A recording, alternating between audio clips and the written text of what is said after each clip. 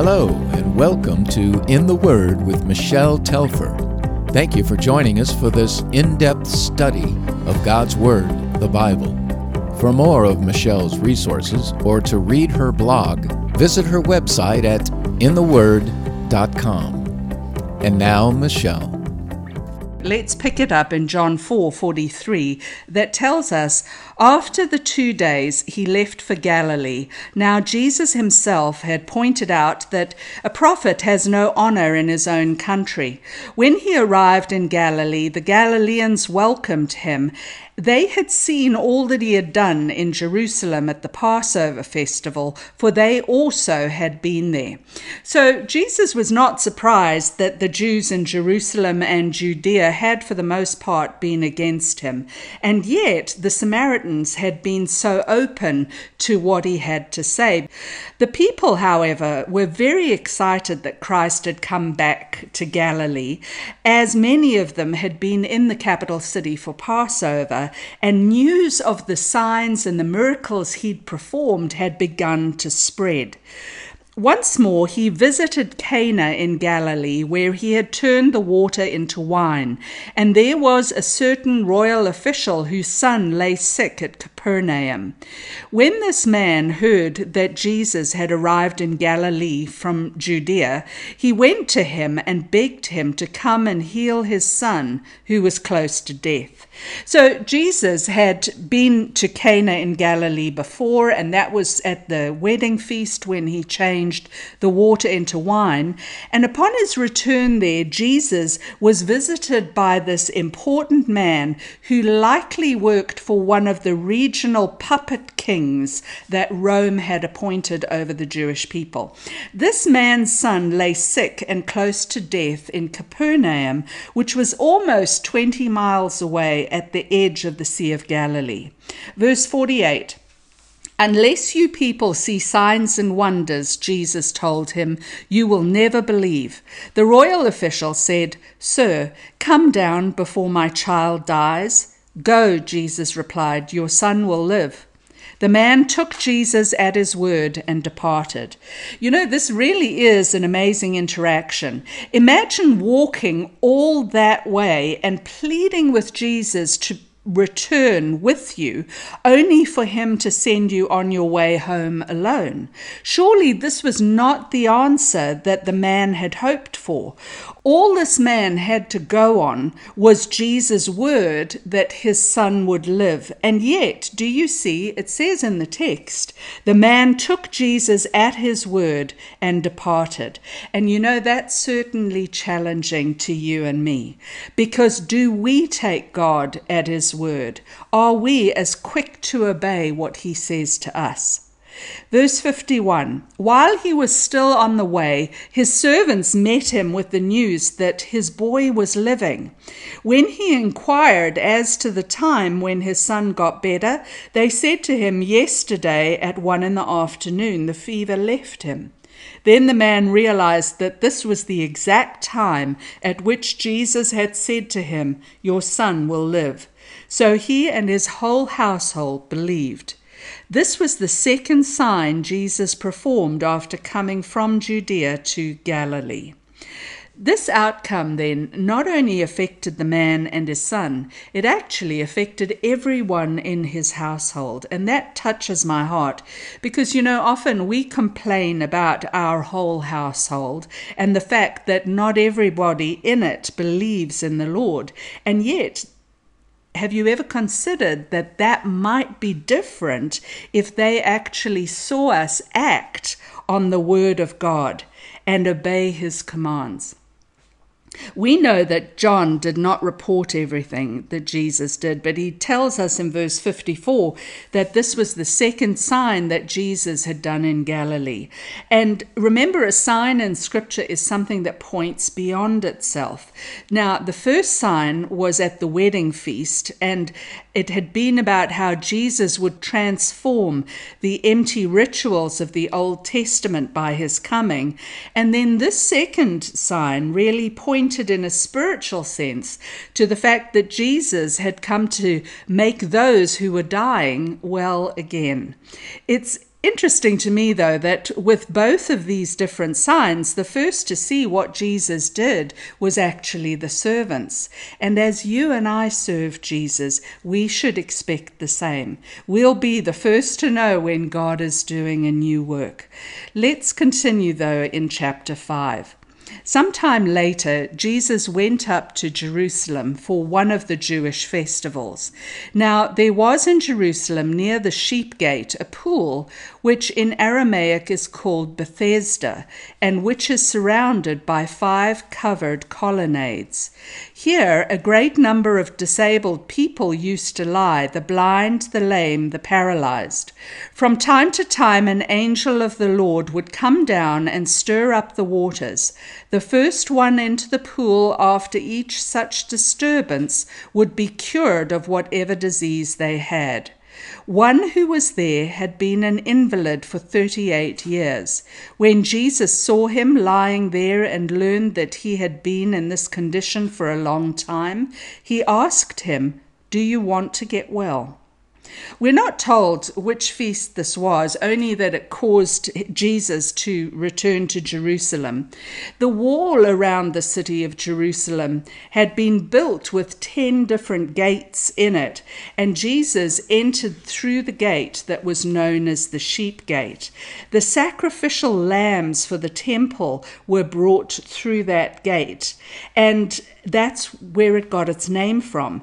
And so I don't really think that it was a coincidence that Jesus, the Lamb of God, entered the city by that gate. At that gate was this pool known as Bethesda. Several places in Scripture have got names that sound very similar. For example, in the north of the country, remember, by the Sea of Galilee, there is a place known as Bethsaida. Bethsaida means house of fish. However, this pool in Jerusalem was called Bethesda, and it meant either house of mercy or house of grace. So it was here at this pool that sick people used to lie in the hopes of being healed. Now, not all Bible translations have verse 4 in them, because that verse was missing from the earliest copies of the manuscripts that we have. Many scholars think that a copyist actually added verse 4 later to explain why so many people waited by the pool. And let me say, before you go doubting whether the Bible is accurate or not, think about this. The addition or the subtraction of that verse does not change the meaning of the text in any way. But it is helpful for us to know that people waited by the pool because from time to time an angel of the Lord would come down and stir up the waters. The first one into the pool after each such disturbance would be cured of whatever disease they had. Now, it's not really clear how long the man had been lying at the pool, but Jesus knew that he'd been paralyzed for 38 years. And so he speaks to the man and asks, "Do you want to be made well?" It's a very strange question to ask him, isn't it? Because after 38 years, surely the man's answer would have been yes. But actually, this is not a straightforward question. If the man was healed, life as he knew it would change dramatically. He may hate being paralyzed, but at least he was accustomed to it, and he could count on people showing mercy to him on their way to the temple. Now, before you gasp in horror at what I just said, let me explain. Many people have a distorted view of how normal life is supposed to be. And even some of us, when we look back into our own lives, we might realize that wounds from long ago have left us feeling paralyzed in some way even today. We may hate our normal, but on the other hand, this is the way we've learned to do life. And anything different seems truly impossible to imagine. Well, Jesus asks you and me the same question. Do you want to be made well? And suddenly we realize that it's kind of risky to answer yes, because change is uncomfortable. After 38 years of doing life this way, the man seems to have lost all hope. Look at his answer. He doesn't even focus on the question Jesus has asked, but what he does say shows us something very interesting. "Sir," the invalid replied, "I have no one to help me into the pool when the water is stirred. While I'm trying to get in, someone else goes down ahead of me." Then Jesus said to him, "Get up, pick up your mat and walk." At once the man was cured. He picked up his mat and walked. Where was this man's focus? His focus was on the people that he needed help from. And all he thought about was how he needed others to act differently so that his circumstances could change. His focus was not only on the people, it was also on the pool. And I think it's no different for you and me. We get irritated with others, don't we? Thinking, how am I ever going to get to be where I need to be if people don't help me? We get so focused on what we need and who must behave differently to get us there that we totally leave Jesus out of our calculations. All this man needed was Christ. And let me tell you, Jesus doesn't need the pool, and he doesn't need people to get this man to where he needs to be. Nothing is impossible for the Lord, and he tells this man to get up, pick up your mat and walk. And at once the man was cured. He picked up his mat and walked. The day on which this took place was a Sabbath. And so the Jewish leaders said to the man who had been healed, "It is the Sabbath. The law forbids you to carry your mat." But he replied, "The man who made me well said to me, 'Pick up your mat and walk.'" This all occurred on the Sabbath, the Jewish day of rest. Now, God had said that his people were to have a day each week to worship him, and on that day no work would be allowed. But God's law also said that even on the Sabbath, people could do something to help rescue someone else in order to save a life. The Jewish leaders had encircled God's law with their own fence laws, however, and we know that what they had said had become even more important than what God had said. You might be interested to know that the religious leaders had written down 24 chapters of instructions concerning Sabbath laws alone. And they'd made up a list of 39 acts that they said were forbidden on the Sabbath. And one of those forbidden acts was that of taking an object from one place to another, the very thing that this man was told by Jesus to do. The question is, was he to obey them, or was he to obey the living Christ? Now, remember, according to God, it was never wrong to save a life or to do good on the Sabbath. Jesus kept the law of God by performing this act of mercy. But what he did was he ignored the regulations that the religious leaders had added, and that's what they were so angry about. They pay no attention to the healing performed by Christ. Their only interest is in the fact that Jesus had really challenged their authority. Verse 12. So they asked him, "Who is this fellow who told you to pick it up and walk?" The man who was healed had no idea who it was, for Jesus had slipped away into the crowd that was there. Later, Jesus found him at the temple and said to him, "See, you're well again. Stop sinning, or something worse may happen to you." The man went away and told the Jewish leaders that it was Jesus who had made him well. Now, we're not sure if the man was at the temple to give thanks to God for his healing, or if perhaps he was there because he was in trouble with the religious leaders for carrying his mat. Whatever the case, Jesus searched him out because he wants him to know him. It's important, though, for us to understand that Jesus wasn't saying that sin had caused this man's sickness, but Jesus wanted him to know that the consequences of sin would be far worse than any physical suffering this man might have known previously. Jesus wants to make us whole, and he wants to transform our lives. We cannot stay the way that we once were. We cannot go back to that old life. This wasn't the first time Jesus healed someone on the Sabbath, and consequently the religious leaders were beginning to watch him at this point. Verse 16. So because Jesus was doing these things on the Sabbath, the Jewish leaders began to persecute him. In his defense, Jesus said to them, "My Father is always at his work to this very day, and I too am working." For this reason, they tried all the more to kill him. Not only was he breaking the Sabbath, but he was even calling God his own Father, making himself equal with God. So do you see how they understand from this that Jesus is making himself equal with God through his claims? And in fact, we're going to see very soon in John 10:33 that these religious leaders actually fully understood that Jesus was claiming to be God.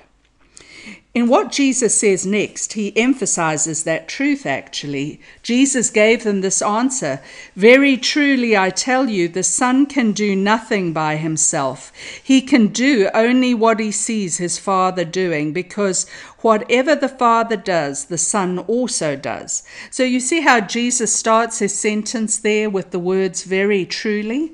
So what follows is unquestionably true. Underline, whatever the Father does, the Son also does. He is claiming to do the things that only God is able to do. So no wonder they were so angry with him. Verse 20. For the Father loves the Son and shows him all that he does. Yes, and he will show him even greater works than these, so that you will be amazed. For just as the Father raises the dead and gives them life, even so the Son gives life to whom he is pleased to give it. Moreover, the Father judges no one, but has entrusted all judgment to the Son, that all may honor the Son just as they honor the Father. Whoever does not honor the Son does not honor the Father who sent him. So here, Jesus makes some amazing claims about himself. He says that just like God the Father, he is able to raise the dead, not just physically, but spiritually as well. And he tells them that he is judge of all, even though the Jews would have known that Genesis 18:25 declares God himself as judge of all the earth. As life-giver and judge, Jesus is really claiming to be God himself. And he goes on to tell them that whoever does not honor him does not honor God the Father. He goes on in verse 24 then to say, "Very truly I tell you, whoever hears my word and believes him who sent me has eternal life and will not be judged, but has crossed over from death to life." If we are to understand this, we must realize that man is an eternal being. We all live forever. The choice we have is where. Scripture tells us that there are two kinds of life. There's physical life when we are alive in our bodies, and there's also spiritual life when we're born again and are able to stand in God's presence. If you've been born again, if you've been born that second time, you will only die once physically. Your body will stop breathing, but your spirit will never be separated from God's presence. Your sin will not be judged according to the text because it was judged at the cross. And by believing in Jesus, you have already crossed over from death to life. However, Scripture also speaks of two kinds of death as well. There is physical death when a person's body stops, but for the unbeliever, there is also something known as the second death, which does not mean that their spirit is destroyed, but rather that their spirit is separated from God forever. So you can remember this way. Born twice, die once, but born once, you die twice. If you're born again a second time, you only face physical death. But if you're never born from above, you'll not only face the death of your body, you'll face eternal separation from God as well. Very truly I tell you, whoever hears my words and believes him who sent me has eternal life and will not be judged, but has crossed over from death to life. Very truly I tell you, a time is coming and has now come when the dead will hear the voice of the Son of God, and those who hear will live. For as the Father has life in himself, so he has granted the Son also to have life in himself. And he has given him authority to judge, because he is the Son of Man. So Jesus says that there are people who, although they are breathing, are spiritually dead at that very moment. And there are people in the crowd who, though being spiritually dead, will hear his voice, will believe and accept that truth, and they will live. For he is the one through whom this life of God comes. He is the judge, the promised Messiah. In verse 28 onwards, Jesus goes on, "Do not be amazed at this, for a time is coming when all who are in their graves will hear his voice and come out. Those who have done what is good will rise to live, and those who have done what is evil will rise to be condemned." So Jesus speaks of two different resurrections here in the text, and these resurrections are the resurrection of life and the resurrection of condemnation. There is a day coming in the future when Christ will return and all people will receive their glorified bodies. According to Scripture, our spirits do not cease to exist. Upon death, the spirit of the believer is immediately with Christ, and upon death, the spirit of the unbeliever is immediately not with Christ, but is rather held for judgment. When Christ returns, there's going to be the resurrection. The righteous who return with Christ will receive their glorified bodies. And at that time, those who did evil will also receive their bodies for all eternity. Now, we need to look at something more closely here. Do you see in verse 29 that Jesus says that those who have done what is good will rise to live? And I'm sure you're probably wondering about that, because it seems to be saying that good works are necessary to have life in God's presence. However, when we get into John chapter 6, verses 28 to 29, there we're going to see that the people actually ask Jesus specifically, what are the good works that God requires of them? To which he replies that only one work is necessary. And he says, the work of God is this, to believe in the one he has sent. Getting back to John 5:29, all those who do evil then would be those who do not believe in the one that God has sent.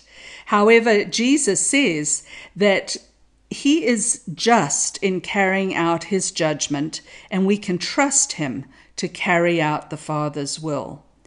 Before we begin the next section, though, it's important to understand that according to the law of Moses, truth had to be confirmed by two witnesses. And Jesus says here in verse 31, if I testify about myself, my testimony is not true. In other words, if he's the only one to speak like this about himself, those listening would have good cause to doubt him. However, there are 4 other witnesses to the fact that he is who he says he is. The law required only 2, but he has 4 other witnesses. So he begins in the next verse by saying, There is another who testifies in my favor, and I know that his testimony about me is true. You have sent to John, and he has testified to the truth. Not that I accept human testimony, but I mention it that you might be saved. John was a lamp that burned and gave light, and you chose for a time to enjoy his light. John the Baptist is really the first witness to shed light on who the Messiah is. He was the one to confirm that Jesus is the one who brings salvation. But then Christ goes on. I have testimony weightier than that of John, for the works that the Father has given me to finish, the very works that I am doing, testify that the Father has sent me. So even the miracles themselves were proof that Jesus is who he claims to be. Even Nicodemus, if you remember in John chapter 3, even he understood that Jesus could not have done the things he did if God were not with him. In addition, God the Father has also testified about Christ. Look at verse 37. And the Father who sent me has himself testified concerning me.